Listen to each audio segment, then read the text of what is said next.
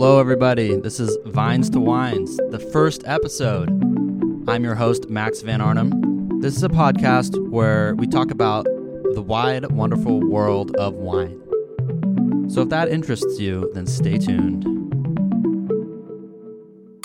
So back in 2007, my parents, Kent and Allison Van Arnhem, began their winemaking journey by planting their first grapes on a little plot of land in Zillah, Washington.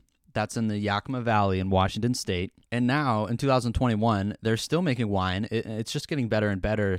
They're expanding their array of varietals that they offer now, and you can get everything from a Merlot and a Tempranillo all the way to a Chardonnay, a Rosé. I mean, they've got a red blend that's won some awards. It's really been awesome to watch this whole process. And through getting involved in the family business from a young age, I've gotten a chance to really appreciate the craft that is winemaking. I've learned that there's so much that I don't know about wine, and that's really the goal of this podcast. It's to take you, the listener, on a journey with me as I learn more about the craft of winemaking. So I'm going to be interviewing people that are experts on the history of wine and the Washington wine country in the Yakima Valley region, all the way to winemakers working in wineries right now, and everything in between. So we're really going to learn about different varietals, different winemaking techniques and processes. We're going to talk about technical things.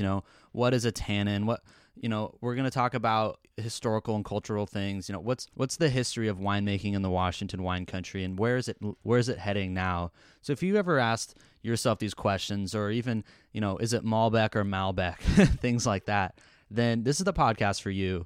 And for this first episode, I'm going to share a conversation that I had with the winemaker at Van Arnhem Vineyards. His name is Brandon Seymour, and in this first episode, we talk about Malbec. So please enjoy.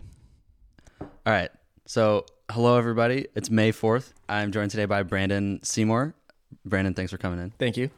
So let's first introduce a little bit about you and what you do here. Maybe you can share what your role is at Van Arnhem Vineyards. Sure. Yeah, I'm primarily the winemaker, so everything that involves the getting the wine into the bottle and the wine existing from a grape, that is my responsibility. And that's pretty all encompassing. It is. Yeah.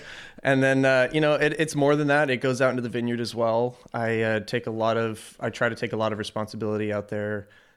Because I'm just really big on quality. So I really want, everything down to the amount of shoots coming out of every single spur that comes off of every cordon to be limited just for that quality standard. Yeah, I've seen you do quite a few jobs around here. That's for sure. We're a somewhat small to middle-sized winery, so you definitely have to wear a lot of hats. Yep. We're going to talk about Malbec, and the first question is it Malbec or Malbec? So potato. That's funny. Recently there's been a lot of people coming in that are putting an emphasis on Malbec, where they're saying Malbec. and so again, it just makes you question, am I saying it correctly? Is the dialect changing? Is the is the way that people say things shifting based on the type of people that are influencing our younger generations? How do you use Malbec? I say Malbec. Okay. Yep. We'll say Malbec, and okay. If someone is mad, they can write in. Okay. So we were just talking about this a little bit before we were recording, but where is Malbec from? Because I was telling you earlier, I often think of Malbec associated with Argentina. That's where a lot of the Malbec seems to be growing, but you're telling me it's not from Argentina. It's not. And despite, like you said, it has about 70% of the world's Malbec grown there vineyard-wise. It didn't originate from there, so it's said to have originated from France, just as one of the noble vines of Bordeaux, brought over mistakenly, sort of thought that it was something else, and for decades it went unnoticed, and then eventually it sort of, people started going back and forth and realizing, oh, this is not what we thought it was originally when we brought it over. And so, they kind of rode in on that legacy about Malbec. So Malbec. See, now I'm saying it weird. It's funny. We'll go back and forth. It's okay. Yeah. So it's from France, but why is it that Argentina grows so much Malbec? It just, after it got over there, it's just got ingrained in their history, and so it just became something that they kept going with. And you do one thing really well, and sometimes there's no reason to branch out and do other things. I'm sure there's other varietals that would grow fantastically there, and they could, plant any number of different varietals, and they would, they do have other varietals. They have Merlot, and I'm sure that there's places that, have Tempranillo that are, it just depends. So does Malbec grow best in a specific sort of climate, or is it similar to other red wines? Malbec, it'll support a lot of different climates, and that's going to have an impact on the resulting wine. So the impact on the body and the alcohol percentage based on, the sugars are dependent largely on the amount of growing degree days. So there's a lot that goes into it, but in short, hotter, longer growing degree days are better for bigger reds. So Malbec is just on that spectrum. Cab, Malbec, Syrah, they all like long growing degree day seasons. So essentially, with our combination of the really rich volcanic soils, clay soils, really high in nutrients, we just have a really great impact with being able to present a beautiful Malbec to what we say is our legacy. You're talking about here in Central Washington. Yeah. Has a great in the Rattlesnake Hills specifically, Hills. But also, Red Mountain, Kiona Benton, there's so many great areas that you're going to find really big reds out here. So how does Malbec traditionally, quote unquote, rank amongst most wines? I know, for instance, a Cab Sauv is a pretty standard wine that a lot of people look to, and Malbec. So I'm new to the wine game. I'm on the younger side, but I hadn't heard of it as one of the first lists of wines. So how would you rank it in like the span of wines? Yeah, so that's a good question. Malbec is, was traditionally really meant to be a blending varietal. And it was, only later that they started making single varietal Malbecs. And that's just sort of how it came to be. It was a really dark, bold wine, but it also has a lot of dryness, a lot of tannins. So while that helps with aging and color and complexity, it also, is something that in large amounts could be slightly offensive to some people who don't like the really big, bold wines. It's sort of the same comparison as somebody who likes, really dark coffee and really, really light coffee. It's the same thing. It's a light and dark game. So I've read about a word called the flavor profile. Is that sort of what you're talking about? So that has to do with just the variety of phenolics that go into contributing to these different flavors. So the flavor profile could be made up of the nuances from the oak. So that's separate from the fermentation nuances. So you have things that are created during the fermentation process, during reductive winemaking, and different types of processes that happen that are natural during the winemaking process that influence, that put out these different flavors. And that's sort of, what's controlling that. And then also what's impacting that is what's happening out in the vineyard. So if you have a really intense year and you have a lot of vigor that just goes into, a limited amount of fruit, you're going to have a higher intensity fruit, assuming that things are being stressed. But if you don't have a lot of energy and you have, a bunch of clusters that it has to go into, and there's just a bunch of water and there's a bunch of growth, it's not going to have that flavor intensity. So you're not going to have as concentrated of those compounds in there that are naturally occurring in the vineyard. A lot of stuff going on into the flavor of wine that most people, including me, don't think about. It's very complicated. How would you describe the flavor profile specifically behind the Malbec?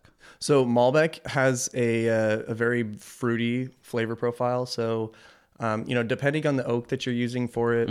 You can talk about our Malbec if you want to. Okay. So for our Malbec, I don't typically like a very heavily oaked Malbec with 100% new oak, because oak has a tendency to cover up, to overshadow things, I think is a better word for it. just because it is such an influence that it's having on the wine that sometimes you can mask those fruit forward flavors that are really appreciated in Malbec and other wines. Same thing, with other wines. Just some wines are better held up against oaking, and they go have more of what's called an affinity, which basically just means that they like to go together a lot better. The flavors meld together better. It's like pairing anything. I mean, food, there's things that taste better together, and then there's things that just don't complement each other. Yeah, that makes sense. Tell me about the yeast, because that's something that I haven't heard you mention yet, but it also seems like something you have to choose with deliberation as you're making wine. So what yeast do you use? So it's kind of funny that is such a loaded question. And the reason for that is because there's so much diversity with the winemaking world. Without naming people, there's people that have great success with using wild fermentation, and they seem to get a really good response from the wine community. And people don't seem to care either way. The people who are in the wine industry that we're concerned with don't typically look at yeast as something that there is going to be a deal breaker for them on a bottle or something. So that's kind of the benefit, is you can get as free and expressive as you want with it. So as far as using wild yeast, there's people who do it. I don't like to use wild yeast because I find that it just is a much smoother fermentation for myself in the way that I have. So break it down, wild yeast versus what's the alternative? Versus using what's called Saccharomyces cerevisiae, which is sugar-loving yeast. It's just a yeast that makes the least amount of volatile acidity as a byproduct. All yeast are going to make VA, volatile acidity. Is that the industry standard pretty much? That is. Wild yeast is sort of Wild yeast is sort of one of those postmodern winemaking, sort of one of those unique styles that you don't really see a lot of the large wineries doing, I feel like. I feel like the industry standard is to use Saccharomyces cerevisiae. It's the same thing with beer. I won't speak on that because I'm not super knowledgeable on beer. Yeah. I just know that it's the yeast that you use for beer, for wine, for bread. It makes the least amount of off aromas. And, some of those off aromas with those wild yeasts are more expressed with certain wild yeast more than others. So, depending on just, what you've built up yeast wise over the years, that's also going to go into it. It's a whole nother complication. And so the same yeast is applied to all wines at a specific winery, usually? Like they'll just pick one yeast and then that's what they use? That is, the decision of the winery. So for me, Allison and I like to choose yeasts based on sort of what, we can get our hands on. And then she looks to me to do the actual testing of it and say, what do you think this wine is best suited with based off of what we used previously? Did you like it? How did it work? And there's certain yeasts that just behave significantly differently. They're still all the same Saccharomyces cerevisiae. They're just different strains of this Saccharomyces cerevisiae. And, what's funny about it is that there's just certain wines that, like Cab, I like to do a really long, low and slow fermentation because it's a varietal that people expect a lot of boldness from. So it's something that I like to take my time on and extract as much of the color and flavor out of it as I can. Yeah, that makes sense. So we've talked about yeast, we've talked about flavor profiles and a bunch of technical stuff, but there's one more topic, and that is acidity. So maybe you could break down just why is it important to look at acidity in a wine, and where's Malbec on that spectrum? So that's a good question, and that's sort of also brings us back to the climate here. So we have really cold nights, and what those cold nights do is that they allow the acidity in the wine, in the grapes at that point, to retain. So you're not losing acidity over a certain temperature. The grapes are progressing, they're maturing and ripening, and you're going to be, losing acids as that goes on. So there's crucial acids that you really want during that time period. And so you want the the grape to be fully ripe. You want it to be 24, 25 bricks, but also you want that acidity to be still bright enough acidity to actually, have a really healthy aging and fermentation. The thing about the acidity is that you're directly going off of the acidity for sulfites in a lot of cases. So, that's going to either, make or break the longevity of your wine. So it can really exponentially destroy your wine by having to add in, this amount more of sulfites because your acidity isn't high enough to protect the wine on its own. So in climates where you don't get as big of a temperature shift, you don't get as cold of nights, you don't get that same desired acidity level. You get a lot lower acidity levels, which just mean that the wines are less intense and less flavorful. Well, yeah, wine country has a specific sort of climate when you think about it, so there's a reason for that.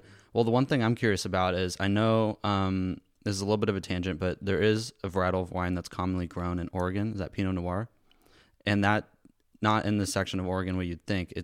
Isn't it kind of in a more temperate climate where you don't get... Yep, it's in the Willamette Valley. Right. And that's... So how is that making good wine?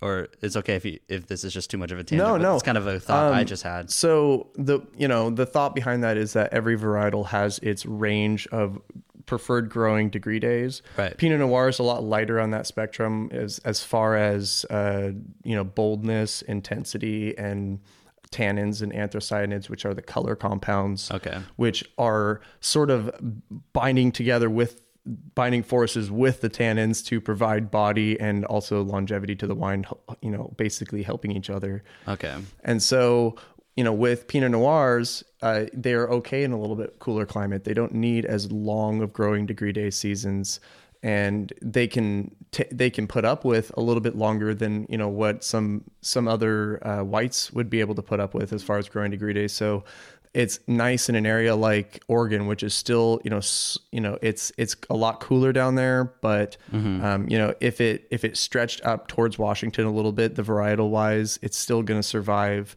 and there's going to be a range of different flavors of Pinots. So that's kind of why I love Pinot Noir. I don't get to see a lot of it up here because it is really, really hot up here. And so it's just one of those things that you see a lot of the bolder, noble vines of Bordeaux. So Cab, Malbec, Merlot. Right. Yeah. Well, bringing it back to the topic that I was intending to stick on before I got you on that tangent, Malbec. Talk about you were talking about affinity, which is how well tastes work together and things like that. And you're talking about barrels, but how do you decide which barrels to use with the Malbec?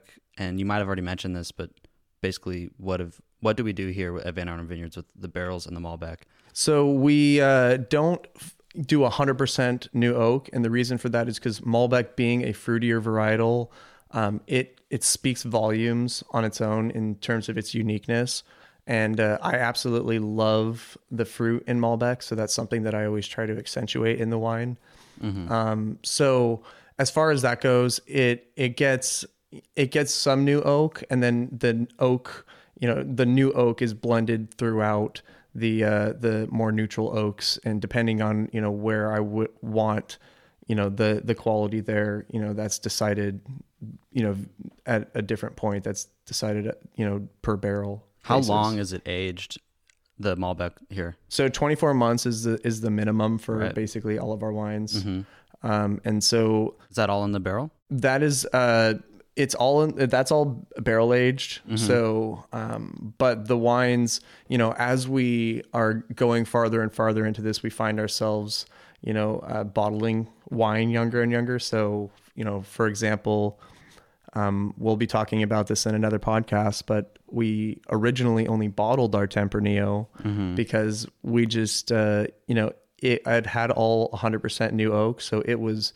definitely oaky, and people kept asking about it. So we gave the people what they wanted, and it turned out to be a beautiful wine. So there's no regrets there. And, but so the standard you see changes a little bit, depending on the situation. It just, but generally speaking, we like to allow 2 years of oak aging just to really bring forward the quality of those wines. Yeah, something that as a consumer, and especially a consumer on the younger market like me, something that we look at a lot is just what is the alcohol content in this wine, because a lot of people are not that they haven't dove into the wine world yet, and I've noticed that there is a range. And how do you get that range, and where's Malbec on the range? So alcohol is always a relation to sugar. So the higher the alcohol, or the higher the sugar, the higher the alcohol, generally speaking. So, and that's assuming that, it's fermenting fully down to zero. I mean, so what I mean by that is if you have a sweet wine that was at, 23 Brix and it's a white wine, and you make this wine and it still has three Brix in it at the end of it, it's not going to have more alcohol than a red that fermented all the way to zero, because it had more of that conversion of sugar to alcohol. So that's where, the reds out here are always going to be on the medium hot side. So you're going to be having anywhere from, 13.5 up to 14.5 to 15 in some places, depending. 15, really? Yeah. It's not uncommon out here to see something like that. Yeah.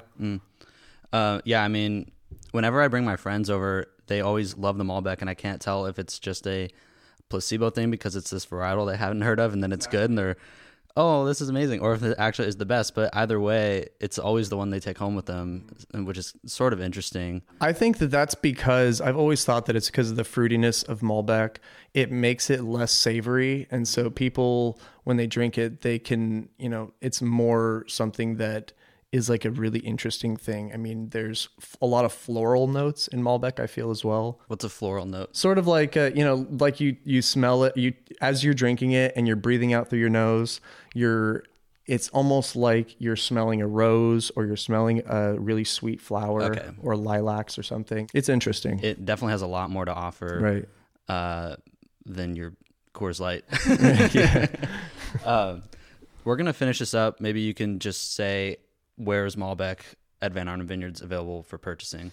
So, I mean, you can always get on our site and get it, vanarnhemvineyards.com, or come into the winery. There's also a ton of Malbec out here. So if you ever are in the Rattlesnake Hills or out in Yakima Valley, AVA, you're going to find a lot of Malbec out here. It's pretty universally liked out here. So you can't really steer wrong when you come out here, but we would absolutely love to see you out here. Yeah, Malbec is found on our website, but like Brandon just said, if you really want the full experience, you can come out to Van Arnhem Vineyards. It's in Zillah, Washington. You can look at our website for our address, and you can look at how we make the Malbec, and you can meet Brandon and maybe me if I'm over here. But yeah, we're going to wrap that up. Thanks for coming in, Brandon. Yeah, thanks for having me. We are going to be recording more with Brandon on more wine varietals, so stay tuned.